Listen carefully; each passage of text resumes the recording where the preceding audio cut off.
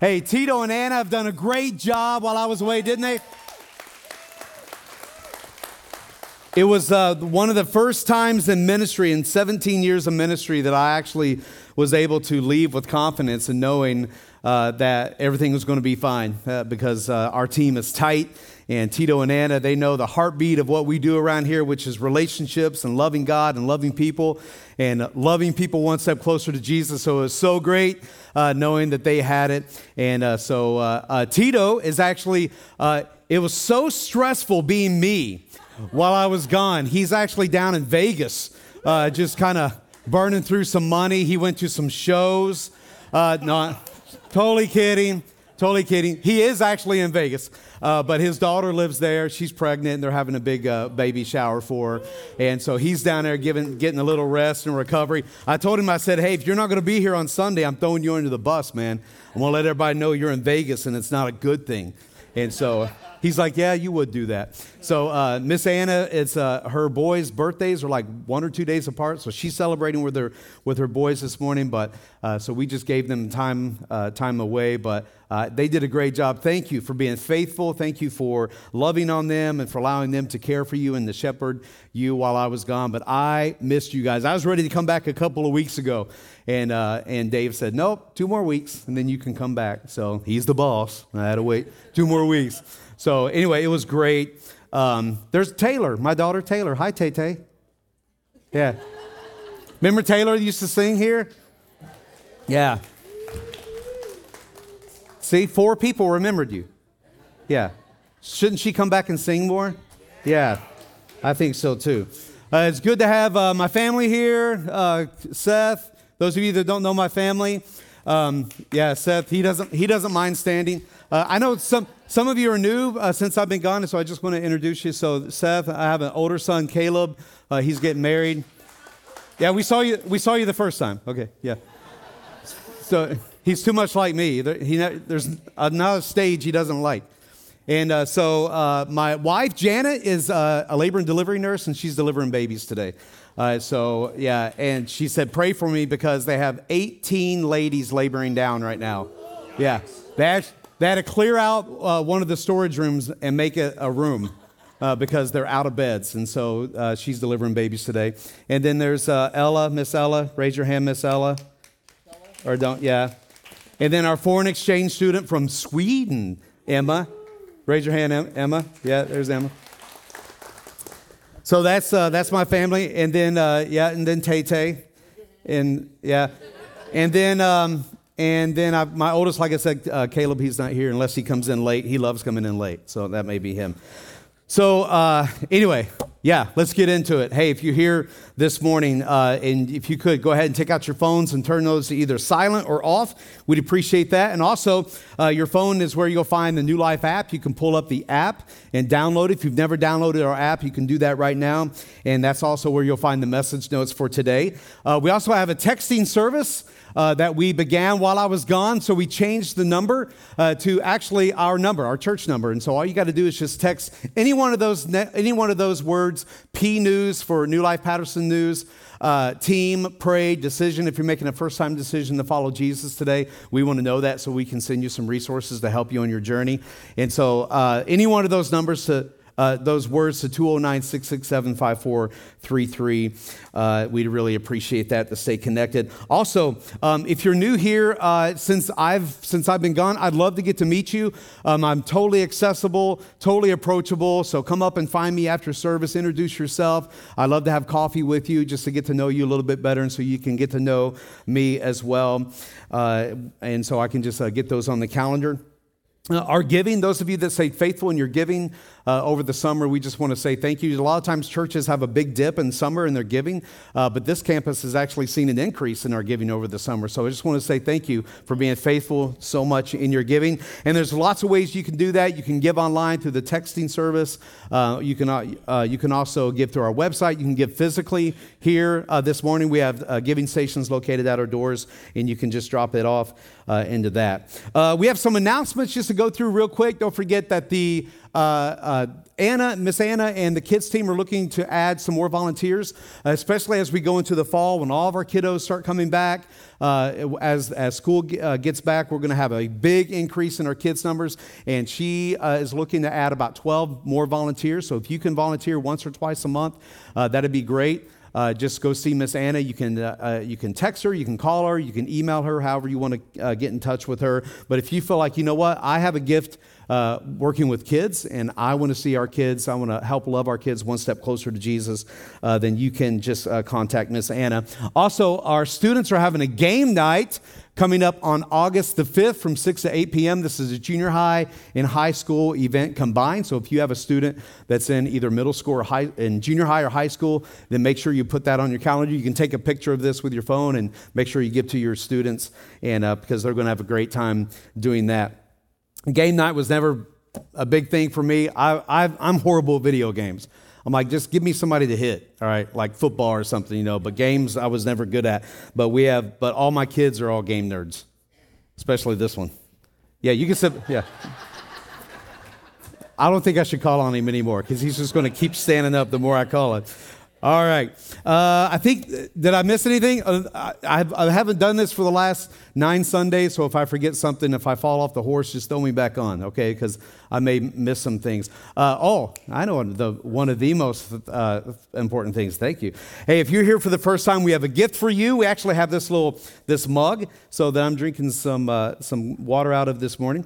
And so if this is your first time here, then we want to stop by our starting point before you leave. As you go out these doors, turn left, you'll see some shelves there, and the cup will be right there. But that's just our small gift to you to say thank you for visiting with us and being our guest here this morning at New Life Patterson. Also, if this is your first time here and you do not have a home church, then we want to say to you, welcome home. Yeah, you didn't forget. Good. All right, well, let's get into the message this weekend. Over the last 7 weeks, the teaching team has discussed just a few of the many miracles of the Bible that we can also apply to our lives even today. Miracles like Jonah and Daniel and Lazarus and Elisha, just to name a few. But today we're going to be in a very familiar text if you grew up in church, in the gospel or the book of John. So if you want to go ahead and turn in your Bibles to the book of John, if you don't have your physical Bible or the Bible app, the scripture is going to be behind me on the screen. John chapter 6. John chapter 6. Before we get into it, I just want to tell you about my wife and I, Janet. When we first got married, we were absolutely broke. No money at all. We had zero money. But we had love. We had love, right? There's an old phrase I'm sure you've heard before, especially if you're broke or poor, that you being so broke, so poor that you don't have something to rub together. Nickels, yeah. Pennies, nickels. I didn't know where 2 nickels were to be at the same time to even rub together. We were so broke. So that old adage didn't even concern us. I was 21 years old at the time, delivering pizzas for $200 a week. Janet was 18, filing charts at a doctor's office. We didn't have anywhere to go, so we refurbished my parents' basement, moved into my parents' basement. And to this day, we still haven't figured out why neither one of our parents grabbed us and said, hey, this is probably not a good idea since you guys really don't have good jobs and you don't have any money. You're still young. What are you doing? But we had love. We had love. Young, dumb, stupid love. We should have waited another year or two, but we didn't because we loved each other. And 6 months later, after we got married, tired of not having any money, I dropped out of college. I got a good job in sales. I started making some money, and we bought our first house. And then we bought things like a dishwasher and a washer and dryer. We had to have a lawnmower to cut the 1 acre of grass that we just moved on. But I worked all the time. I was never home. The money was good, but my family life was beginning to suffer. I was working 60 plus hours a week. We had our oldest son, Caleb, at the time that I basically only saw on the weekends. So when I tried to hold him, when I tried to play with him on the weekends, he would cry because he didn't know me. He didn't know who I was. I'd leave in the morning, he was in bed. I'd come home at night, he was in bed. So I decided this isn't worth it. So about a year later, I quit my job for another one. I took a major pay cut so I could be home more, spend more time with the family. And then trouble came once again in the form of finances. I remember one specific Friday afternoon, Janet paging me. Anybody remember what a pager is? This annoying little device that connected onto your hip that you wanted to throw out the window every time it would go off. But she was paging me, and so I pulled over, found a payphone, if you remember what those are back in the day. Found a payphone, and I called her, and she said, okay, I'm excited. You just got paid. I wrote our giving check out to the church. We paid all the bills, made sure that we have money for next week for gas and for groceries, and we have $17 left over. I was like, hey, perfect. That'll do until next Friday. You know why? Because we had love. That's all we needed. We had love. We had love, but more importantly, we had God. We had Jesus as the center of our marriage. Those early years were tough. You've been there. You know what I'm talking about. And because of the economy now and just learning that we're technically now in a recession, maybe you're there right now. I would come home from work in those early days, and Janet would say, okay, so last night, baby, we had bologna and cheese sandwiches, and I've switched it up. Tonight, we're having cheese and bologna sandwiches. I was so excited. I didn't care. A good old bologna sandwich, a good old southern bologna sandwich with a big fat tomato on it. I didn't care. And as tough as it was, Janet and I always tried our best to keep God first. We served in the local church. We gave regularly. We sacrificed, we attended weekend services, we prayed together, we read scripture together, we cared for people together. And in nearly 29 years of marriage, we never missed a house payment, never missed a car payment, never went hungry. Obviously, you can tell that I never went hungry. And God always provided for our needs. You see, those early years of God's faithfulness are embedded in our hearts and stands as a reminder of God's faithfulness and God's goodness. Now, personally, I call all of those little moments of His faithfulness our own little miracles. And I could take another hour or so to talk about how God's blessings to us resulted in us being able to bless others, but that's for a different message. I love how the Psalm 77 starts out with the writer literally crying out to God, and he says, I cry out to God, yes, I shout, oh, that God would listen to me. And then it goes on to reveal the struggle that they're facing, some of the challenges that they're going through, and that it seems as though God turned His head and His hand against them. So basically for this writer, things weren't looking good. But then verse 11 kind of turns the script on the despair with which the psalmist is wrestling, and he says this, but then I recall all you have done, O Lord. But then I remember all the times that you've been so good to me, O God. And the psalmist goes on recalling and remembering all of the times God brought them through difficult times. You see, miracles in our lives and in the lives of those around us, they serve as reminders. Reminders that we, like the psalmist, can recall and find true hope and enduring strength to keep holding strong to Jesus in difficult times. Because bologna and cheese may not be a big deal to many, but to Janet and I, when we walk by the bologna and cheese at the grocery store, those items stand as a reminder of God's goodness and His faithfulness in our lives. And much like our miracle, the Bible is full of these moments. Moments of God showing His love and His care and His overwhelming grace to us. So today we're continuing our summer series on miracles, where we've been getting to the core of the miracles found throughout the Bible. And like we mentioned earlier, not just the miracles that we see in the New Testament, but also in the Old Testament as well. And as we walk through just some of these miracles, our hope and our prayer is that you and I can both see and understand that miracles aren't just for people living back in the Bible times, but they're true for us as well, in us and through us. So John chapter 6 is a very familiar story. It's an awesome story of a time when Jesus, being followed by a very large crowd, multiplies a few fish and a few loaves of bread to feed well over 5,000 hungry people. Now, if you're new to the Christian faith, if you've been here, you haven't been attending church very long, the Bible gives us 4 accounts of the life of Jesus from 4 different perspectives referred to as the Gospels. The Gospel means the good news of Jesus, the good news of Jesus' life. So the first 4 books of the New Testament are Matthew, Mark, Luke, and John. And basically the new covenant, the New Testament, the new promise, the old promise is gone. The new promise of Jesus having a connection with us and us having a direct connection with God is now appeared. Not all of the accounts include the same details, but each of them, all 4 of them have this one single miracle, this one single account of Jesus feeding the 5,000. And each one of the Gospels tells us that Jesus and his disciples were trying to get away from this crowd. They were retreating from a large crowd that had been following them because this crowd was amazed at the new teaching of this new guy in town named Jesus and all the miracles that he had been performing. So over the course of a few days, a few months, this huge crowd began to develop and follow them around. They wanted to see more of it. So let's read starting in John chapter 6, verses 1 through 3. It says this: After this, Jesus crossed over to the far side of the Sea of Galilee, also known as the Sea of Tiberias.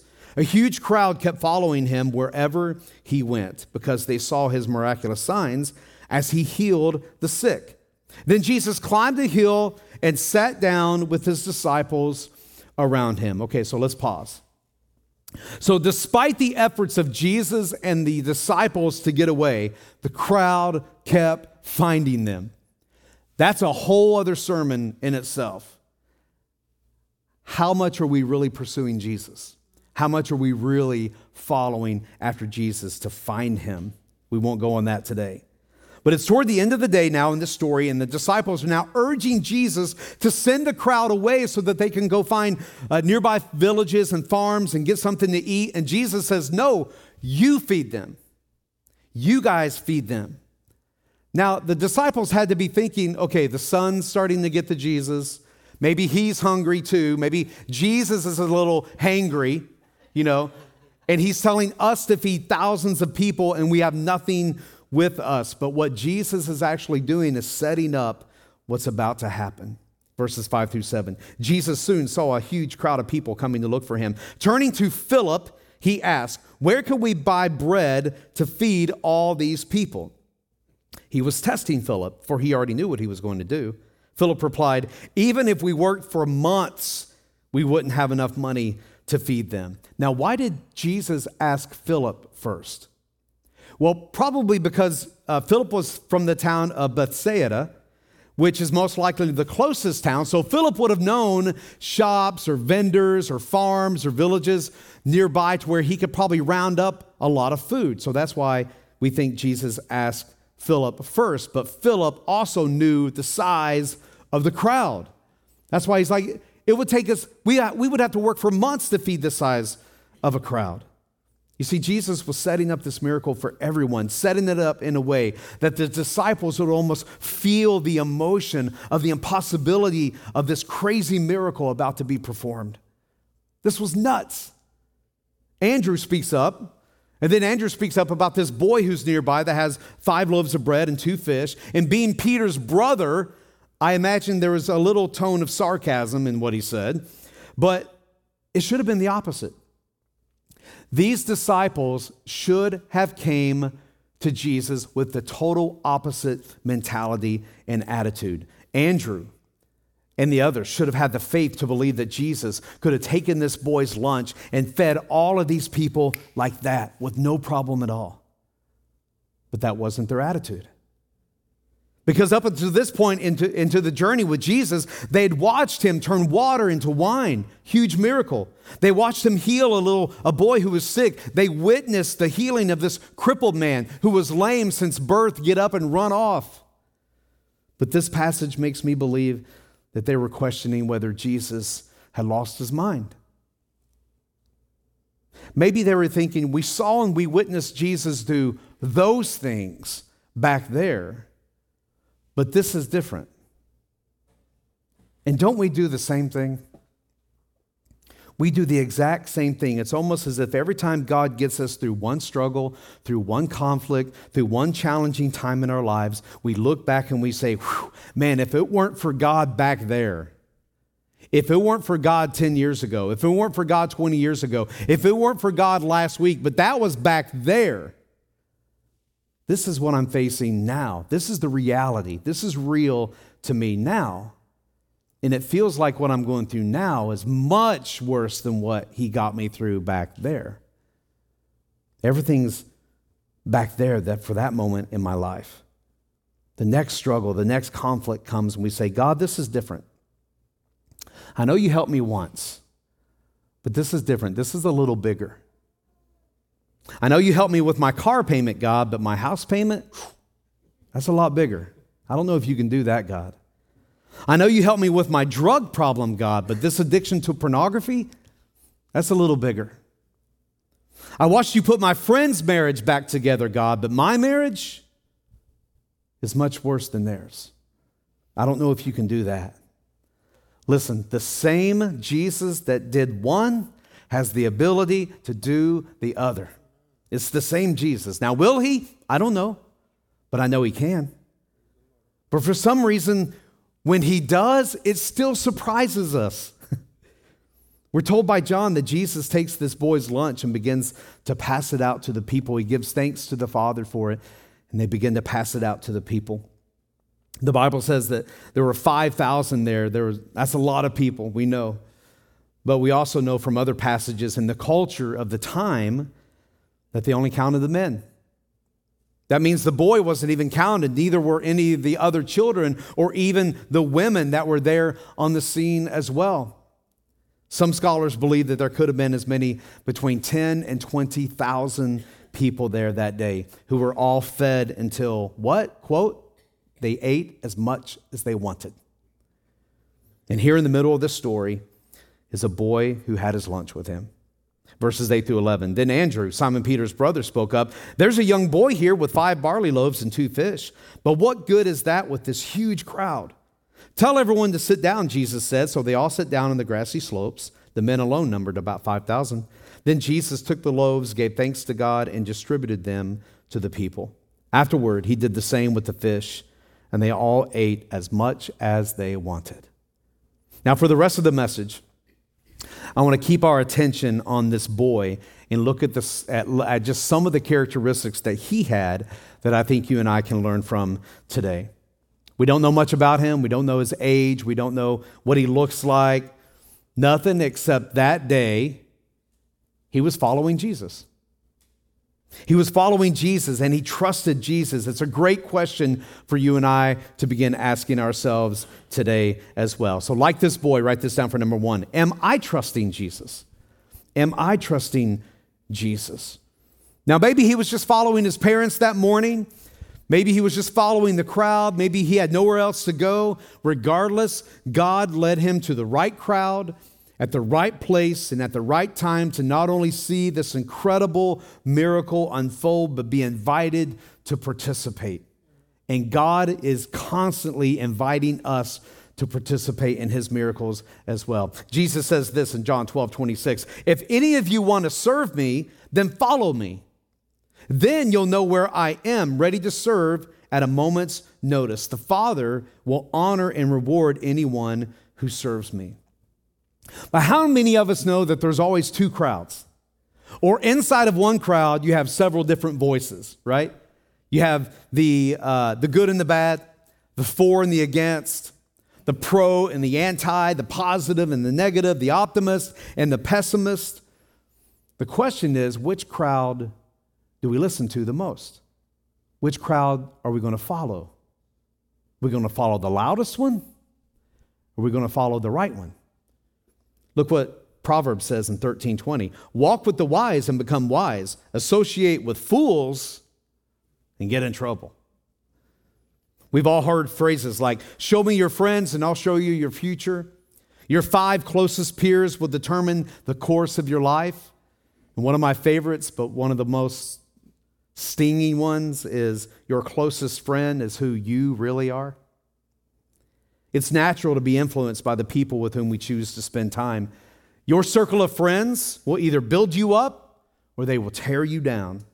So are we trusting them or are we trusting Jesus? Are we going to believe the disciples and follow after the disciples who say, Jesus, this can't be done?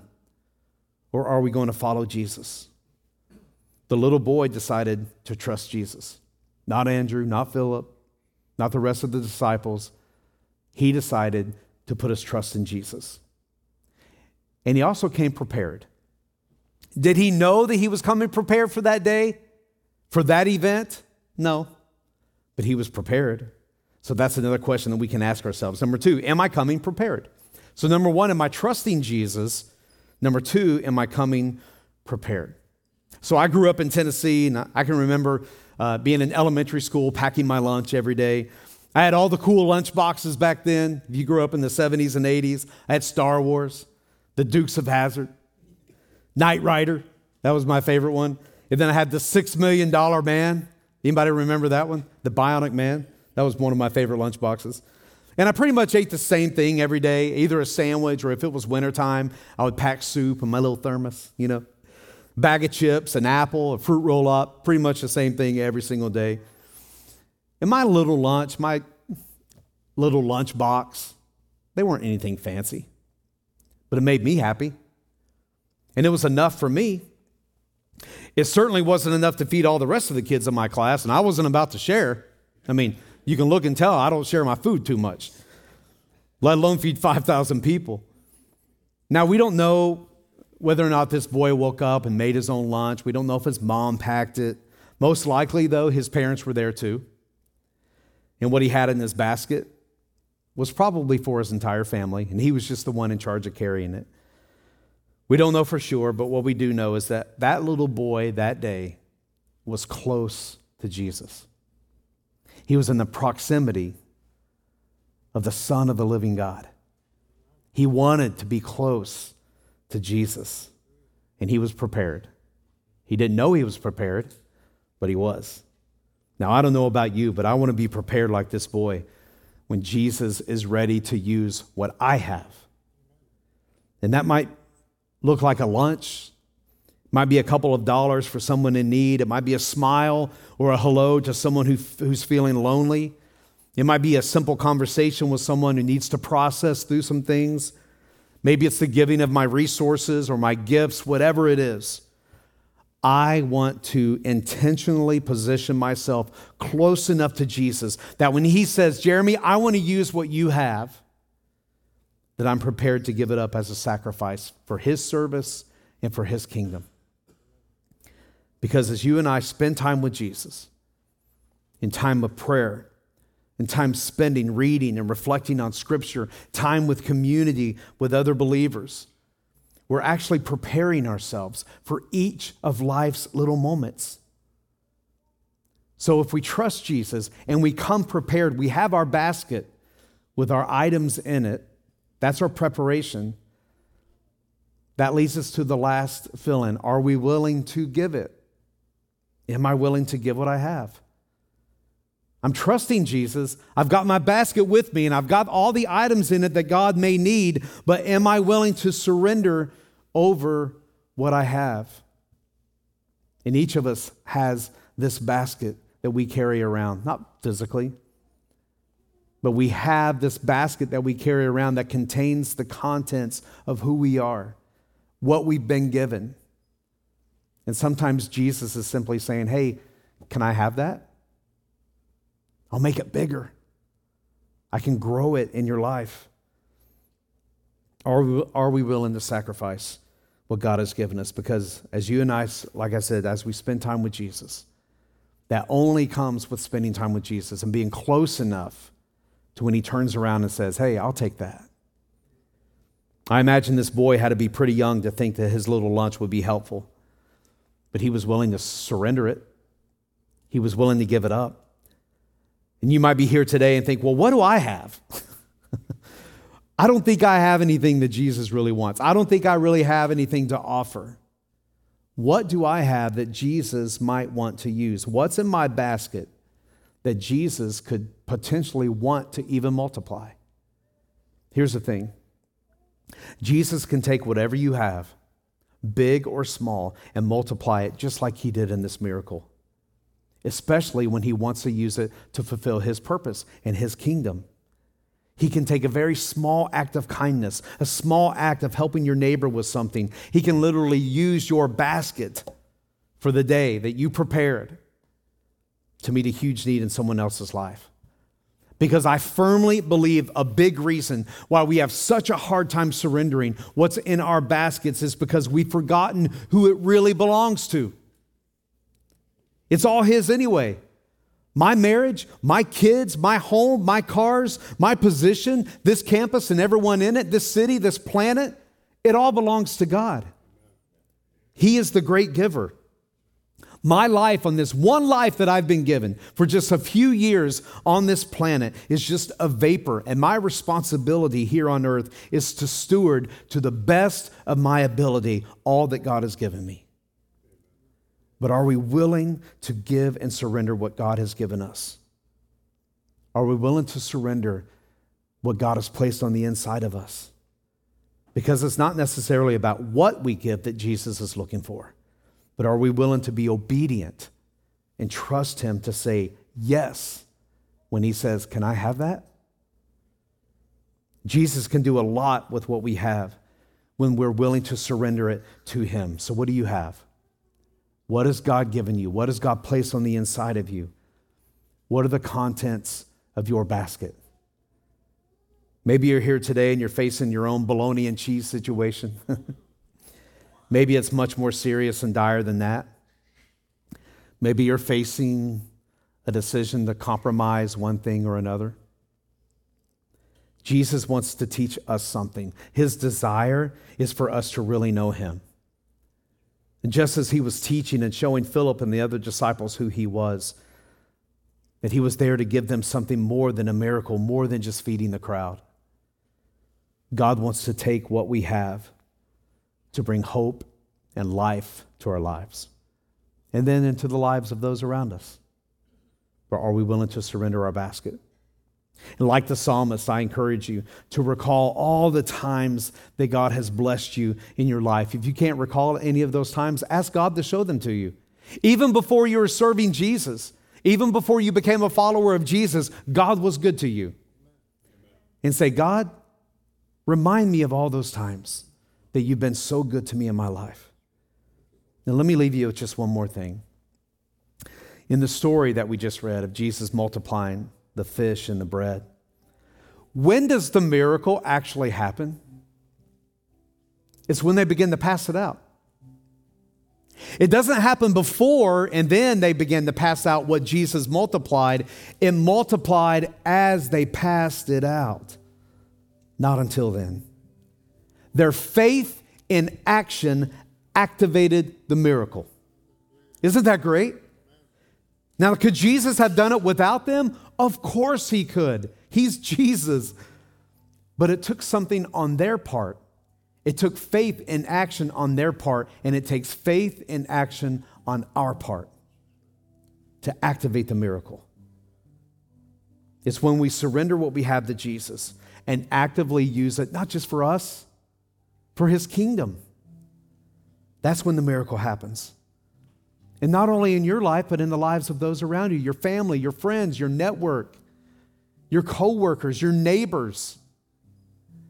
Faith in action, surrender in action, trust in action. Whether it's your resources or your finances or your talents or your giftings or your focus or your time, whatever it is, it begins to multiply as you use it for the cause and for the purpose of Christ. You may be here this morning. You may not even have a relationship with Jesus. Maybe this is your first time here. Maybe you've been coming here for a while and you're kind of still struggling through what this means to be a friend with Jesus, for him to be your Savior. Maybe you don't have that relationship yet. Maybe there's only one thing in your basket, and that's you. Maybe the only thing that you have to offer Jesus is yourself. You say, I really don't know what I have. I've got some gifts and talents. I'm still confused about all this, Jeremy, but what I do know is I can give Jesus me. I want to encourage you to do that this morning because Jesus is inviting all of us into a personal relationship with him. The creator of the universe, the one who holds it all together, is inviting us to be friends with him, inviting us to follow him. And when we follow him, we can serve him. He died on the cross so that you and I can say, yes, I believe and I accept. And then we can go to him with our hands open and say, here's what I have. Whatever I have, I give it to you. Whatever I have came from you, and so I'm surrendering it back to you. I trust you with it. I'm prepared. And I'm ready for you to multiply it in my life. Will you bow your heads and pray?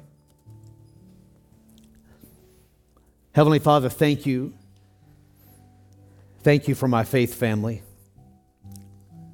Thank you for the opportunity to step back into the role of shepherd that you have given me. Lord, I love you and I love your people.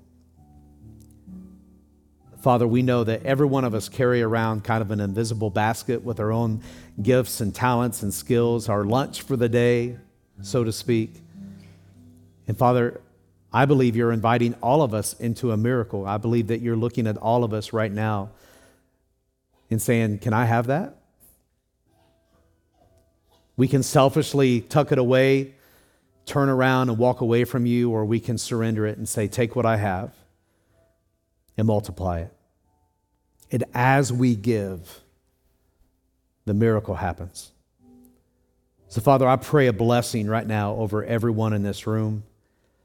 Lord, I bless their health. I bless their spiritual growth with you. I bless their marriages and their children, their finances, Lord, their homes, their jobs. Father, I pray that we can all walk in obedience close to you. Lord, every morning when we wake up, we can say, my goal today is to stay close to Jesus and to walk hand in hand with him so that when he's ready to use me, I'm prepared to be used. I pray all that in Jesus' name. Amen. Amen. Hey, thank you so much for being here this morning. Don't forget all the announcements that we gave earlier. And also, if you're new here, come find me. You don't have to leave. I know Tito said it's been great. People have been hanging out, talking. You don't have to go anywhere. After about an hour, I'll say you don't have to go home, but you got to leave. Yeah. No. Hey, you guys can stay as long as you want. Come find me. Introduce yourself to me. Let's go grab coffee. If you're new here, make sure you go by our starting point. Get the gift that we have for you. And we just want to say thank you so much for being here. Have a great week. God bless you guys. We'll see you back here next Sunday.